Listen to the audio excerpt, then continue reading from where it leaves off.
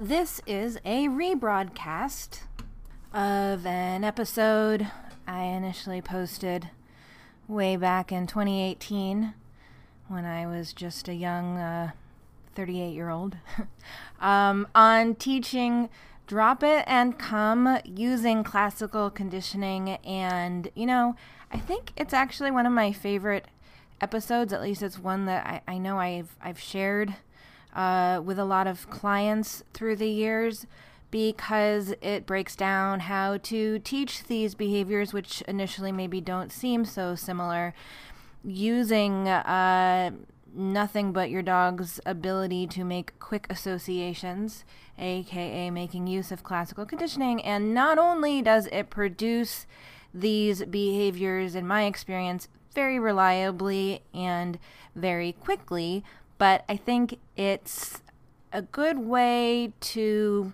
sort of help people think about criteria zero, like starting by rewarding for essentially nothing, presenting the reward regardless of whether a behavior is happening or not, because we can always build a behavior from literally nothing. And so when you're teaching drop it or come, really the only behavior you're looking for is rewarding your dog for existing.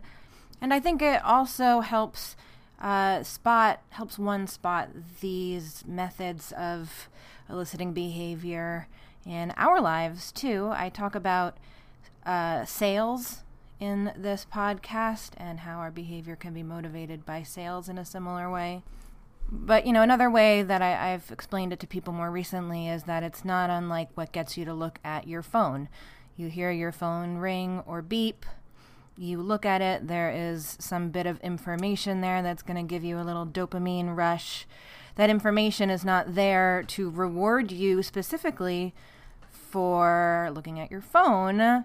The beep got you there because of the repeated associations with that information on the phone that is going to be there whether you look at it or not. Anyway, if that doesn't make sense, maybe it will after you listen to this podcast episode, which I specifically wanted to replay today because we are 2/3 of the way into our dog training in 21 day challenge, which we've been running on Instagram. It's been so much fun. Big thanks to Leah Wiseman, who has been demonstrating every day the little bits of these challenges, which are just like fun things you can do with your dog, quick exercises. And big thanks also to Alex Chris, one of my favorite people in the world, who has been doing all the behind the scenes organization and social media.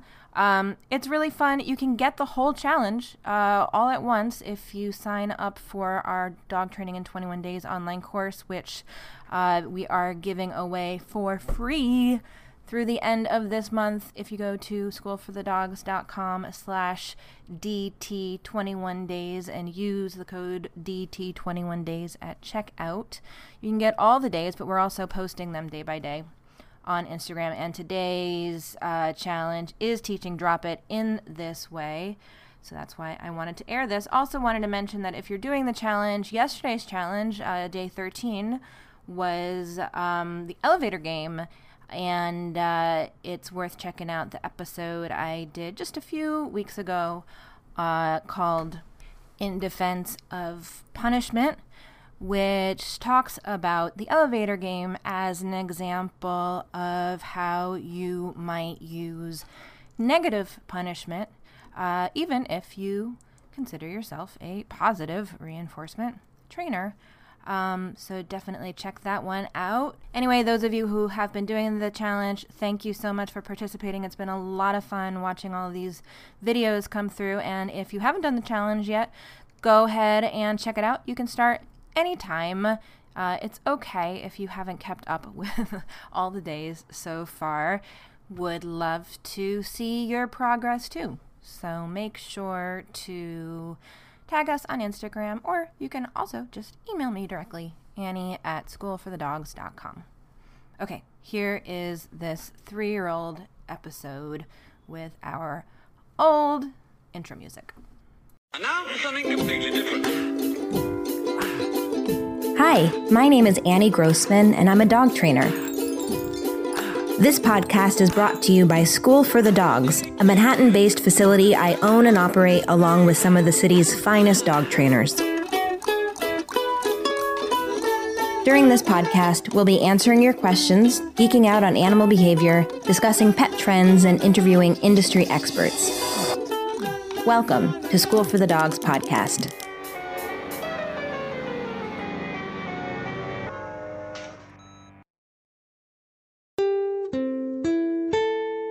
This week's episode of School for the Dogs podcast is brought to you by SaneBox. SaneBox is basically EMT for your email. As messages flow in, SaneBox does the triage for you, sifting only the important emails into your inbox and directing all the other distracting stuff into your Sane Later folder. It's awesome. I love it. I use it so that I know what messages I really need to pay attention to now and what stuff I can get to later on. It also has nifty features like a Sane black hole where you can drag messages from annoying senders you never want to hear from again, and Sane reminders to ping you if someone hasn't replied to your email by a certain date. Best of all, you can use SaneBox with any email client or phone anywhere you check your email. See how SaneBox can truly magically remove distractions from your inbox with a 2-week free trial and $15 off at schoolforthedogs.com/sane. Time is on my side. Yes, it is. Time is on my side. Yes, it is. But you're always saying you wanna be free. You come run back. Yeah, I know you would, baby. You come run. Talk before. You come run back to me. Hello there, mammals. So I'd like to start this episode off with a little riddle. And if you make it through this episode, you will be able to answer this riddle. So here it goes. You're in a room, let's say it's a pretty small room, with 2 people. One is a baby, and the other is an adult, let's say it's a man, and he doesn't speak English, and you don't speak his language. Now, he's holding a basketball, and you want to teach him the meaning of the words drop it. Now, so just to recap, we have 3 people in the room, you, a baby, a man who doesn't speak English and is holding a basketball. And that's it. There's no dictionary that you can use to translate. There's no dry erase board that you can write a diagram on. And you are not allowed to really do any kind of miming in order to try and get him to drop it. You also cannot touch him. So that's the setup. What are you going to do? Today's episode is specifically about teaching drop it. Of course, we're going to focus on how to teach drop it to a dog, but teaching drop it to a dog is a little bit like teaching drop it to someone who doesn't speak your language. And we're also going to talk about come. Now, I know at first glance it might not seem like these 2 behaviors have very much in common, but again, by the end of this episode, I think you will see what they do have in common and why I wanted to pair these 2 very important behaviors together. Now, before I get too much into the nitty-gritty of teaching these 2 important behaviors, I want to do a little review of the 2 kinds of learning that I'm always talking about on this show and that are so important to dog training: operant conditioning and classical conditioning. So operant conditioning is what we tend to think about when we're thinking about dog training. Operant conditioning is really anything that fits into like a if-then equation. If my dog's butt hits the ground, then I'll give him a treat. Or if my dog pulls, then we will stop walking. Of course, Humans are very much affected by operant conditioning too. Just think of everything in your life that you can put into this kind of equation, right? Like, if I go to work, then I get paid. If I go to the store, then I can get groceries. There's always a behavior, and it's followed by a consequence, and the consequence is either something that encourages the preceding behavior or discourages the preceding behavior. And specifically, we're encouraging or discouraging the likelihood that this behavior, if given an opportunity to occur, will occur again. And the fancier way to talk about encouragement and discouragement is reinforcement and punishment. So if a behavior is encouraged, it's a reinforced behavior, and if it's a behavior that's discouraged, it is a punished behavior.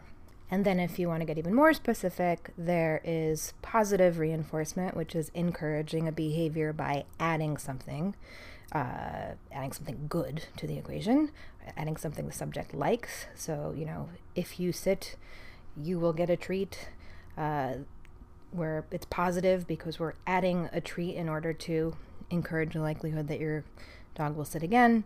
That's positive reinforcement. Negative reinforcement is taking something away to encourage behavior is going to happen again. That usually means you're taking away something painful, something bad, and the relief of having that thing go away is what's encouraging the likelihood that the behavior will happen again. And then on the other side, we have positive punishment, which is adding something to the equation in order to discourage a behavior, and then taking something away from an equation to discourage a behavior is called negative punishment. But I'm going a little bit deeper than we need to here, because for this episode I would really like to focus on the other kind of learning, which is actually my favorite kind of learning, and I'll tell you a little bit why. The other one is classical conditioning.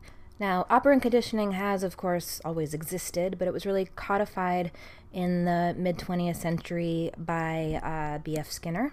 If you have been a regular listener to this podcast, you might have heard the episode I did about a month ago with his daughter, Deborah Buzan, and I'm a big B.F. Skinner fan. Operant conditioning is often called Skinnerian conditioning. And Skinner was very influenced by Pavlov. Pavlov, of course, is the one who brought us Pavlovian conditioning, which is also called classical conditioning.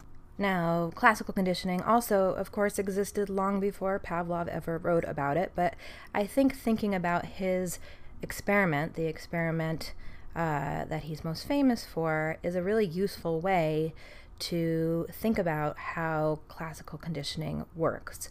So Pavlov was a Russian physiologist. Most people think he was a psychiatrist, but he wasn't. He was studying gastrointestinal systems in the late 1800s, early 1900s, and he was doing experiments with dogs, but he started to encounter a problem in his lab. He was trying to measure the secretion of the dog's digestive glands, but he found that the experiment was starting before he was ready to start taking measurements, because the moment that he entered the room where he was conducting these experiments, the dogs started salivating.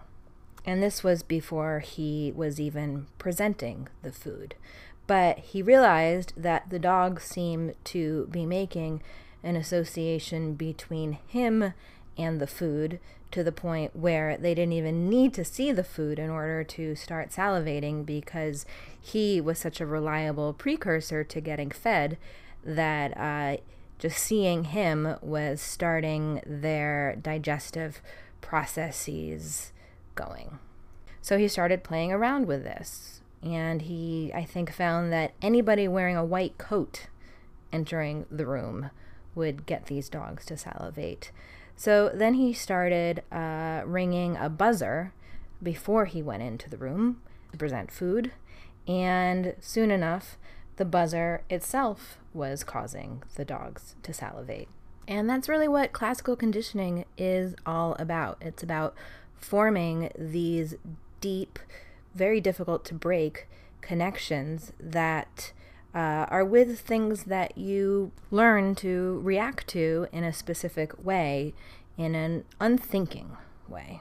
My dog, for example, was not born knowing the sound of the doorbell, but he goes nuts now when he hears the doorbell because that sound has so often been paired with the presence all of a sudden of someone usually who he's glad to see. Now, I don't think there's a lot of if-then thinking going on there. I don't think he thinks, if I bark, then someone will come to the door. I think it's an automatic reaction now that's triggered by this sound that he's learned. Likewise, your dog was not born knowing the sound of the refrigerator door opening, but if he reliably gets food from the refrigerator, that sound has probably taken on a meaning, which is going to cause him to come running to the refrigerator.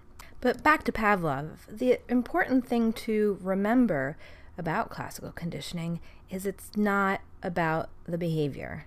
It's about the association, and really about usually a feeling. In the case of the dogs, the feeling was hunger, which is what was causing them to salivate.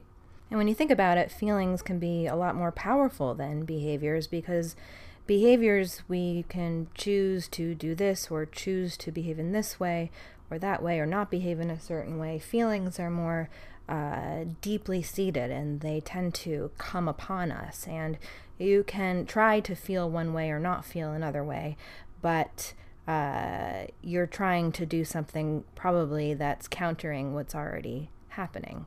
And to think about the fact that it doesn't really involve specific behaviors, think about what Pavlov's dogs were doing. Now, they heard that bell. What happened? Were they peeing? Were they pooping? Were they barking? Were they looking at each other? Were they doing crossword puzzles? We don't know. Maybe they were doing all those things. But that's not part of what his experiment was about. So it's never been reported exactly what they were doing, other than the fact that they started to have this automatic reaction. And that's really true of all associations. For example, I feel like swastikas are bad. I wasn't born knowing about swastikas. I've never drawn a swastika. I don't have a lot of experience with swastikas. But I just feel like a swastika is a bad symbol. And that doesn't change if I do cartwheels or jump up and down on one foot. And those kind of deeply ingrained, really agreed upon associations kind of run our world. Like, I associate $1 with 100 pennies. I didn't make up the fact that $1 is associated with 100 pennies. I have had nothing to do with dollars equaling a certain amount of pennies really in my life. But again, it doesn't really matter what I do. It doesn't matter if I turn the dollar upside down or speak to it in French or do origami with it.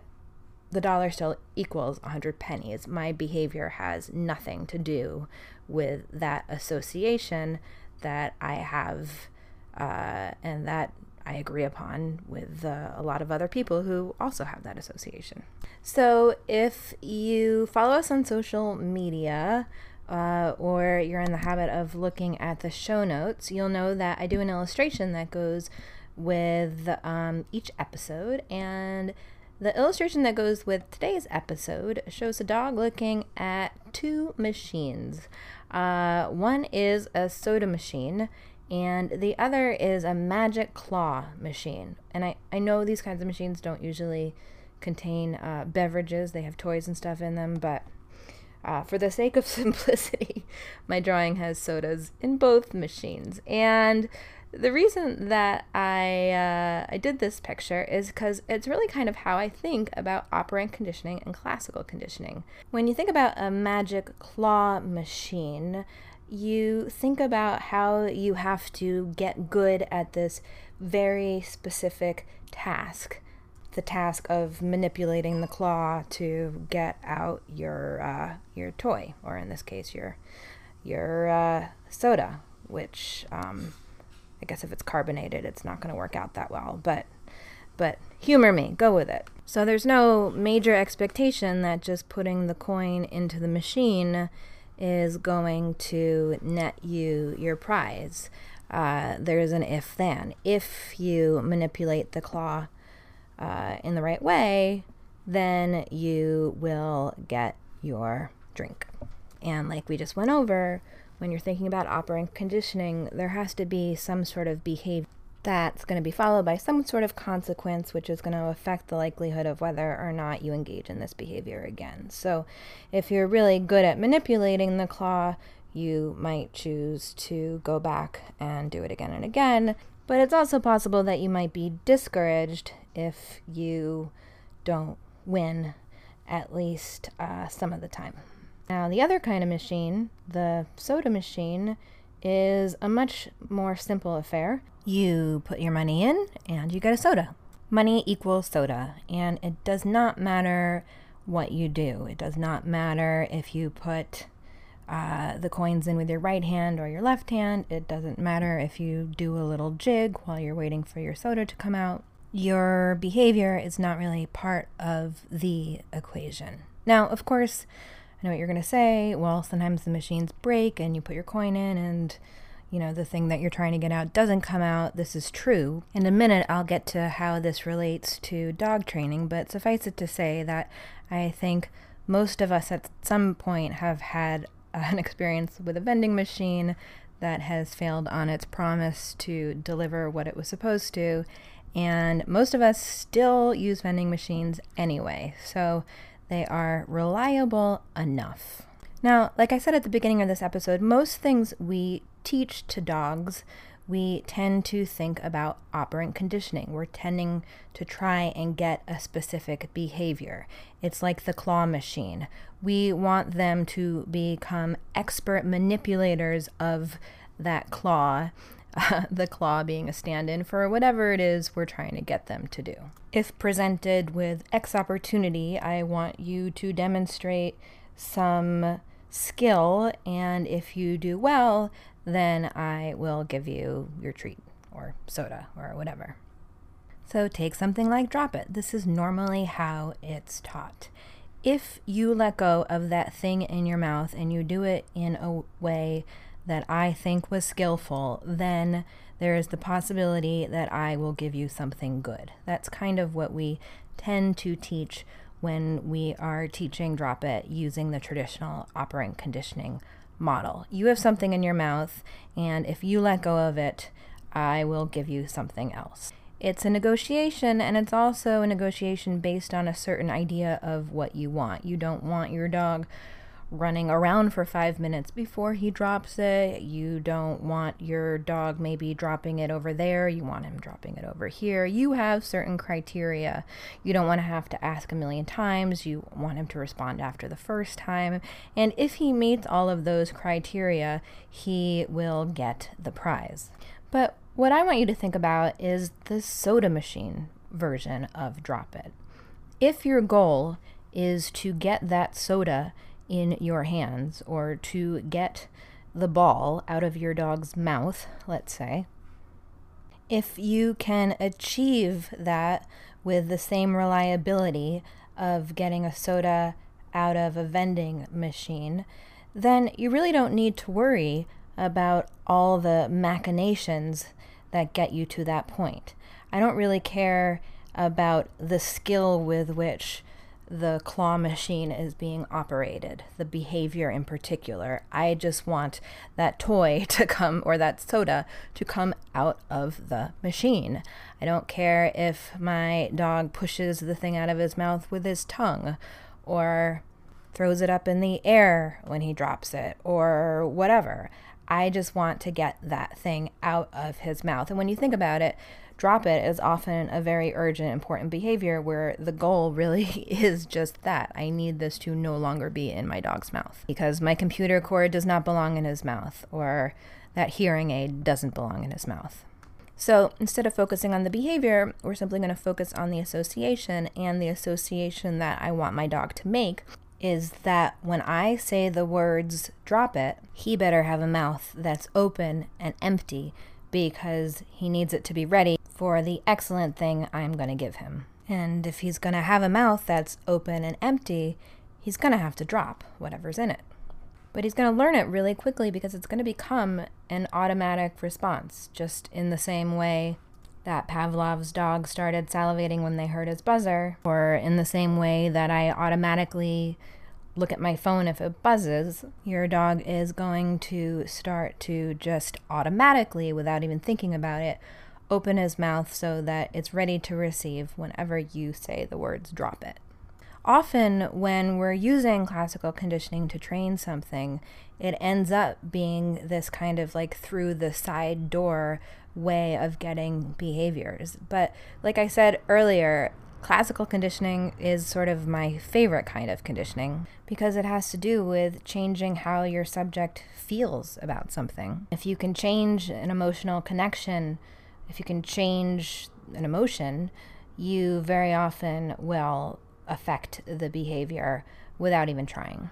So to teach drop it, and another reason I like classical conditioning so much is because it's just very easy on the teacher side, trainer side, to teach things using classical conditioning because it usually requires very little effort. Most of the time you can do it literally with your eyes closed. So to teach drop it, I want you to have some really excellent treats on you. Put somewhere where your dog's not going to see them, treat pouch or in a bowl up on a table that your dog can't see, or just, get a whole bunch in your hand, but hold them in such a way that your dog doesn't know that they're there. I'd suggest using turkey or cheese or bits of chicken. We often at School for the Dogs use hot dogs or string cheese, which I like using both those things because you can quarter them and then chop them up into lots of little bits and then freeze them, and they get frozen in little tiny kind of cube-shaped things that aren't gonna get your hands too greasy. But actually, for this exercise, the size of the treat isn't that important. Usually I talk about how it's important for treats to be small, but for this, you are welcome just to grab a hunk of cheese, and what you're gonna do is say the word drop it and then throw that cheese on the ground. Now obviously I want your dog close enough to you to catch on to what's going on, but I don't really care what he or she is doing as long as your dog hears you say drop it and then sees you suddenly throw this delicious lump of whatever on the ground. For about 3 days, that's all I want you to do. I'd say aim for 2 times a day. You are going to say the word drop it and then throw something on the ground. And then maybe move to somewhere slightly different in the room and do the same thing. It actually doesn't even really matter where you are in the room. I just want your dog to be there. So do that maybe like 3 or 4 times, twice a day for 3 days. It is important that the food not be apparent until after you say the words drop it. I don't want you reaching for it. I don't want your dog to see it. I don't want it to exist in your dog's world until after you say the words. The next step is going to be giving your dog something to chew. A bully stick, a marrow bone, a toy, whatever it is that your dog is into chewing on. I'd say you should probably give him something he gets pretty regularly. You don't want to give him something that's super extra special, super extra exciting at this point, but something that, he likes. And you're going to do the same exercise, but now your dog is most likely going to open his mouth, drop whatever in it so that he can get to the delicious thing you have just tossed on the floor. Now, most likely, you're going to say drop it, then you're going to drop your wad of cheese or whatever on the floor, and only at that point is your dog going to let go whatever was in his or her mouth. And that is perfectly fine because, again, we're not thinking yet about the behavior here. All we're concerned about is the association that your dog is making between you saying the words drop it and you dropping this delicious thing on the ground. Of course, it's important that whatever you're dropping be worth his while. So if you're dropping something on the ground and your dog is like, meh, I'd prefer to keep chewing on this bully stick, then you need to up the currency that you're using. That might mean getting a bigger piece of something delicious, or even dropping on the ground whatever it is your dog already has, the same thing, but maybe if your dog is chewing a bully stick, you're going to drop 2 or 3 bully sticks on the ground. You really want to drop something that's going to get your dog's attention and leave an impression. And sometimes I find it can be useful to drop something that makes noise, like a whole bunch of Cheerios or, like I said, a bully stick. But the idea is that you're getting your dog's attention. If your dog doesn't perceive the delicious thing you're offering, then it isn't of much use. And that's it. That's the whole way that you're going to teach this behavior. So, like I said, at first, your dog is probably going to keep chewing what he's chewing for a moment before he goes to investigate whatever it is you dropped, but that is going to change. The key is just practicing this often. I'd say a few times a day. And it doesn't always have to be when your dog has something in his or her mouth, like I was saying. You can just work on saying the word drop it and dropping something. It's the association between the word and, oh my God, deliciousness on the floor that you're working to create. And like I said, it's something you can literally practice with your eyes closed as long as your dog is near you. Of course, like anything you teach, you're going to want to practice in different situations. You're going to want to have other people rehearse this with your dog. But again, it should be this easy.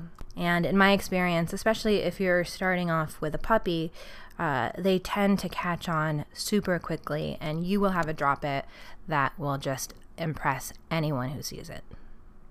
So based on this, I hope that you've figured out the answer to our riddle. How are you going to get the person who doesn't speak your language to drop the basketball?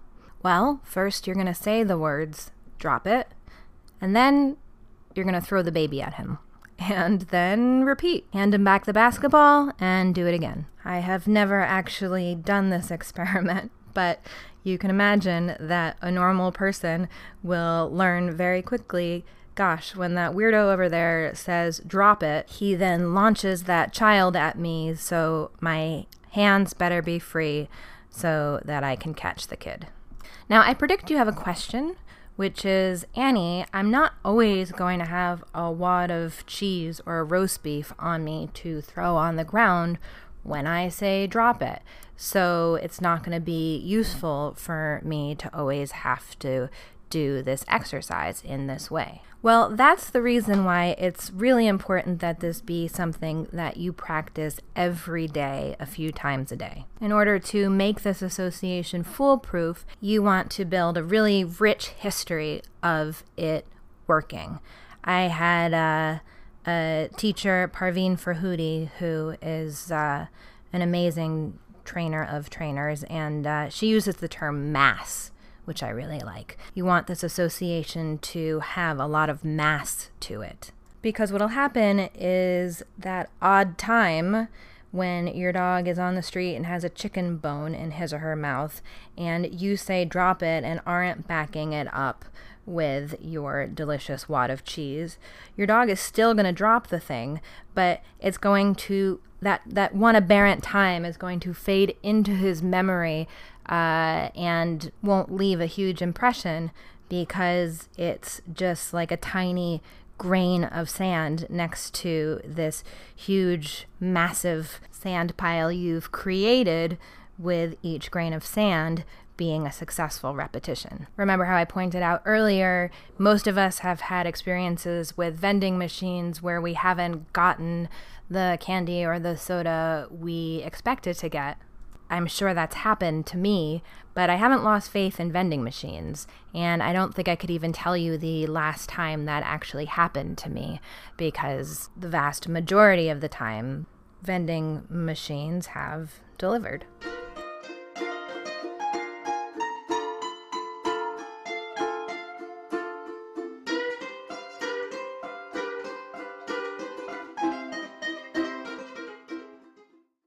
Teaching come is really the exact same process. Actually, the exercise I'm going to have you do is almost identical to the exercise for teaching drop it.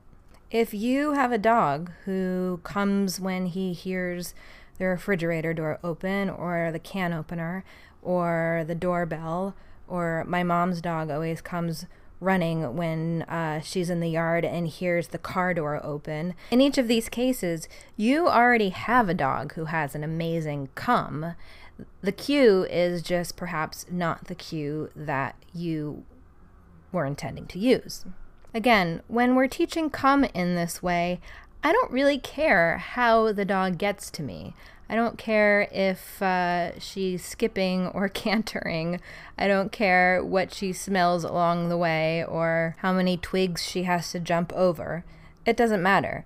The association is the thing that I'm going for. Just like my mom's dog made the association that she needed to make herself present whenever she heard the car door open, even though it wasn't a behavior that my mom was specifically trying to train in that situation. One way that I sometimes think about dogs learning to come in this way is to think about stores having sales. When a store announces a sale, their goal is to get you to the store. They don't care how you get there. And the rewarding thing, the discounts, are there no matter what, whether or not you show up. So this is not like the claw machine, right? It's not like if you maneuver the claw in a specific way, if you come to the store by taxi and then twirl around 3 times and show up and say something nice to the store clerk, then perhaps you will have a chance at getting this good thing we're offering here. Now, of course, people do try and use that technique to get customers. You see that often on social media, right? Like if you tag 5 friends, then you will be entered into this drawing where perhaps you will win something. But just like you see a lot more vending machines than claw game machines, you tend to see a lot more people just throwing sales than you see stores requiring certain things in order to be eligible for a discount. So when you're teaching come, it's kind of like you're throwing a crazy sale and it's happening no matter what. And your dog is going to learn, you know what, I better be near my person when she is saying come, because that's when she tends to throw delicious stuff on the floor by her feet. So I need to be near her feet. Now, I actually suggest teaching this kind of come with something other than a word if possible.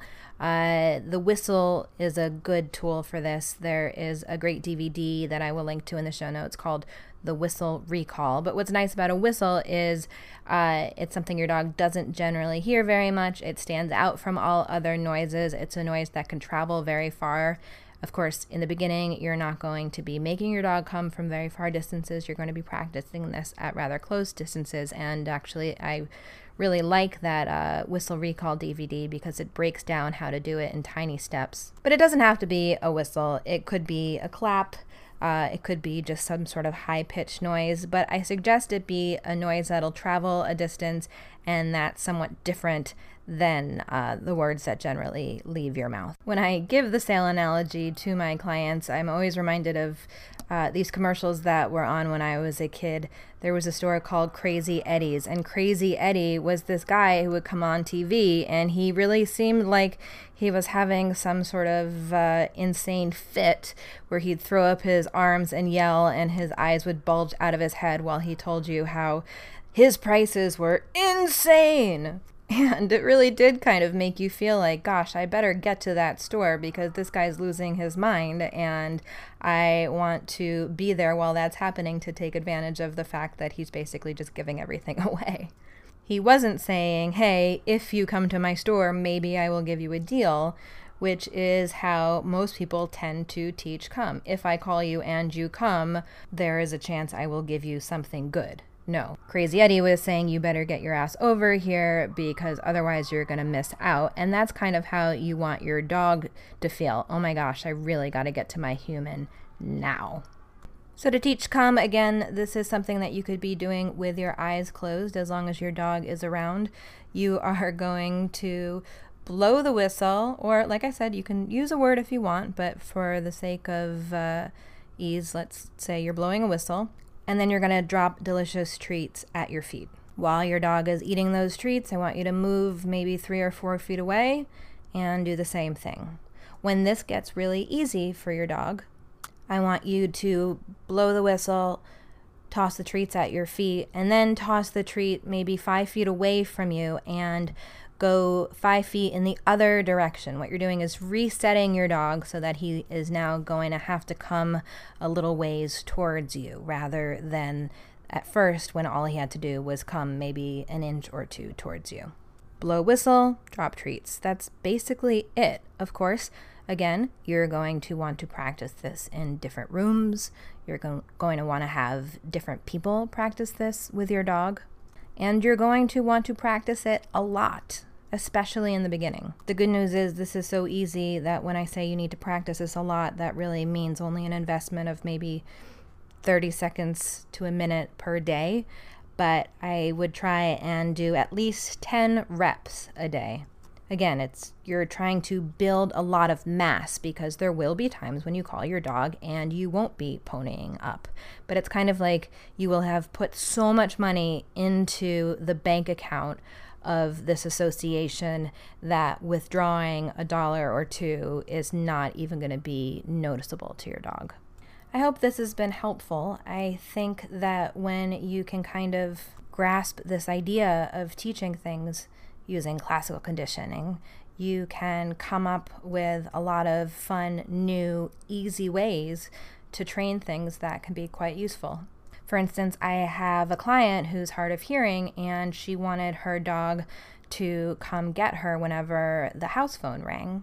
So we just had her start giving the dog lamb lung every time the phone rang. And this was something she could practice herself a few times a day. She would call her own phone, it would ring, she would give the dog lamb lung.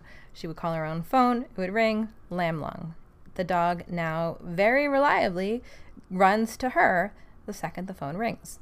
Another time I was training a dog for a play, and we needed the dog to run over to the actor when he fell down to the ground as if he were dying. So prior to the show, I had the actor lie down on the ground and present the dog bacon, and then lie down on the ground and give the dog bacon. And it did not take very long for the dog to figure out that as soon as this guy was lying on the ground, he better run to him because bacon was going to be given. There was only one performance of the show, and during the actual performance, the dog did not actually get bacon, but we'd built enough of a history that we were certain he was going to run to the guy even if bacon wasn't present. Fun dog fact of the day, or perhaps nerdy dog fact of the day. I've been talking about operant conditioning and classical conditioning as if they are two different things, but really all of it is operant conditioning. Classical conditioning is simply operant conditioning where the criteria for behavior is 0. It's like when you're thinking about classical conditioning, the only criteria is existence. Think about Pavlov's dogs. If they existed in the presence of the bell, then they got food. In the presence of a soda machine that has a coin in it, if you stand in front of it simply existing, then you will get your drink. I often talk in these kinds of terms with puppy owners in our puppy kindergarten classes.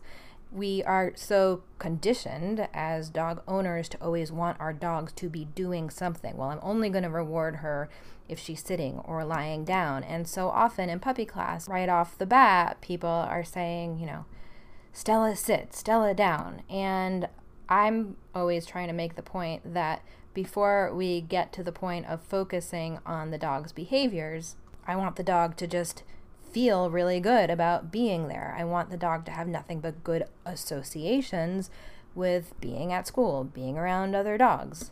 And it's, again, just sort of that different approach to getting behaviors. Because, again, if we can get that dog just feeling really happy and relaxed and comfortable because of all the good things that they've experienced in the classroom, you're probably going to have a dog who is going to sit or lie down on her own without you even asking. So when someone comes in and is asking their dog to do X, Y, and Z in that first or second class, when I'm so interested in just getting them to feel good about being there, I'll often go up and say, Stella, exist. Stella, be cute. I want to start with my criteria for behaviors at 0, and then I can build up from there.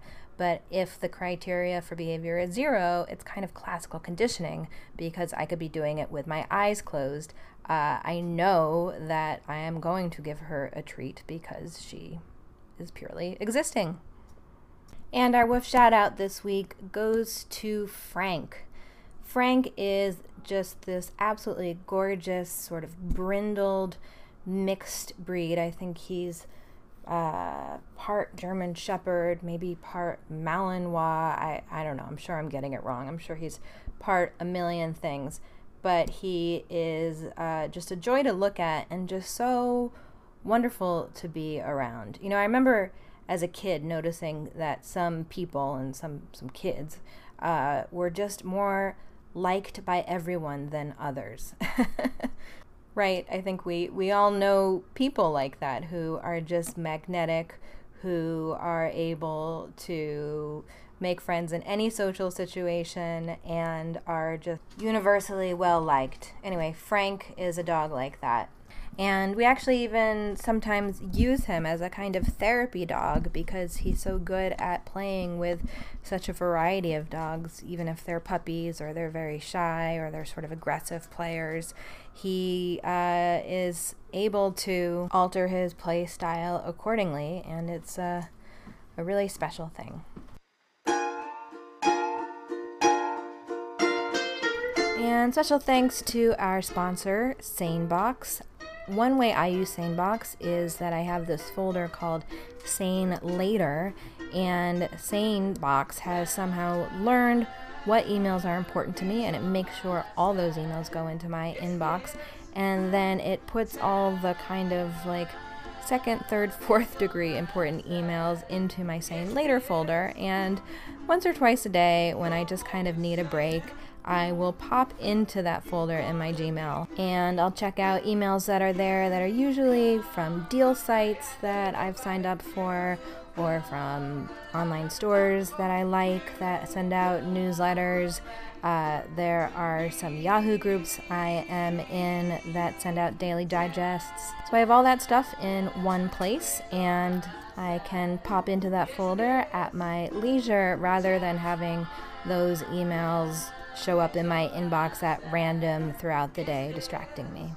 If you've been enjoying this podcast, I just wanted to mention that Anchor, the company that hosts the podcast, recently added a cool feature where you can give a small monthly contribution to show your support. If you go to anchor.fm/dogs, you'll see a button that says support this podcast, and you can give either 99 cents, $4.99, or $9.99 a month, and that will help towards the cost of producing this weekly show. If you have been getting something out of this podcast, I really would love to hear from you. You can reach me at podcast@schoolforthedogs.com, or you can direct message me on Instagram, say hello, or if you have a dog training question, I do roughly monthly Q&A episodes, and I'm always looking for good questions to answer. Oh, and I almost forgot, special thank you to Toast Garden for their great cover of Time Is on My Side. Toast Garden is a ukulele cover band made up of a lovely couple named Lizzie and Bill who live in Tasmania. And if you check out the show notes, you can see them playing this song and see their very adorable doggy, Max. You can find them on YouTube at youtube.com/toastgarden, and I hope to be featuring more of their music soon. Thanks so much for listening. You can support School for the Dogs podcast by telling your friends about it, leaving a review, or shopping in our online store. You can learn more about us and sign up to get lots of free training resources when you visit us online at schoolforthedogs.com.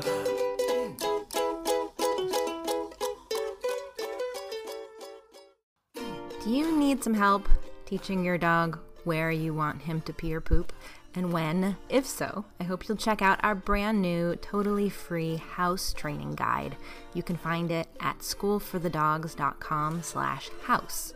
It's filled with lots of really good tips on how to train a dog to potty in the right spot, but it also is going to explain to you how to teach your dog to do it on cue. So go check it out. schoolforthedogs.com/house.